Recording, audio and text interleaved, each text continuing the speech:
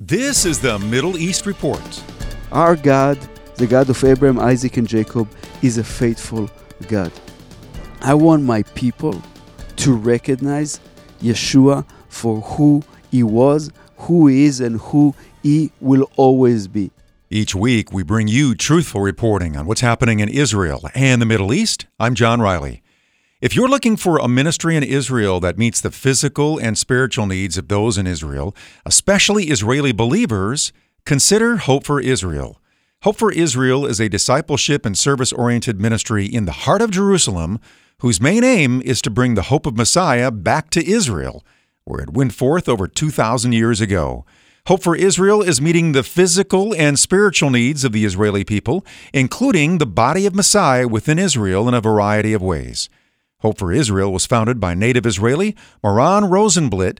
In his search for truth, Moran's eyes were open to the existence of God and the revelation of Yeshua, the Messiah of Israel. Being a believer in Yeshua here in the land is not for winning popularity contest. A lot of people here are facing, believers will face persecution. A lot of the persecution comes, sadly, not because of our faith in the Messiah of Israel, but rather because of the lies that the enemy have placed upon him, of what people made him to be as a different God, as a foreign God, a foreign Messiah, not the Jewish Messiah. Over the years, we are suffering from what man made him to be versus who he was, who he is, and who he will always be.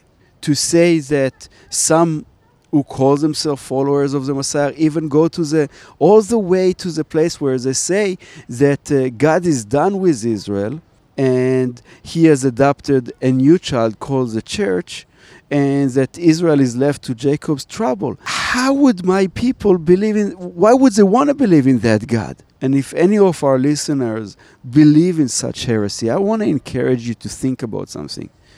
If God left Israel, then the God that you have put your trust in is a liar, because He made an unconditional covenant, everlasting covenant, that He cannot turn Himself. Also, we say that we are saved by grace and grace alone. If God changed His opinion about Israel based on Israel's disobedience, then where is grace? So I just want to challenge our listeners to think about it.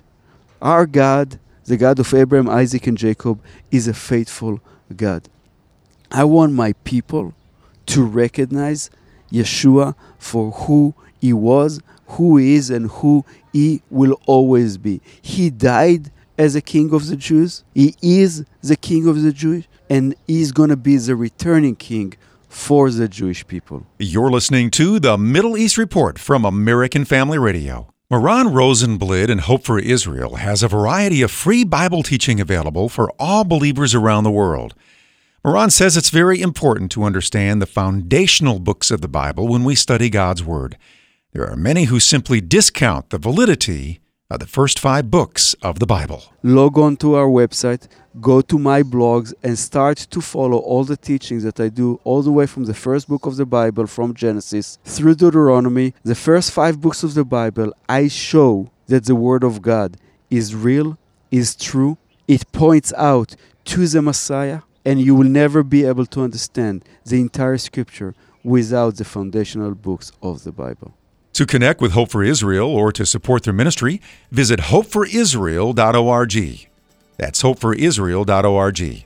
Hope for Israel provides a variety of ways for you to connect with them. They have a newsletter, an email list. You can find out more about their ministry when you visit hopeforisrael.org.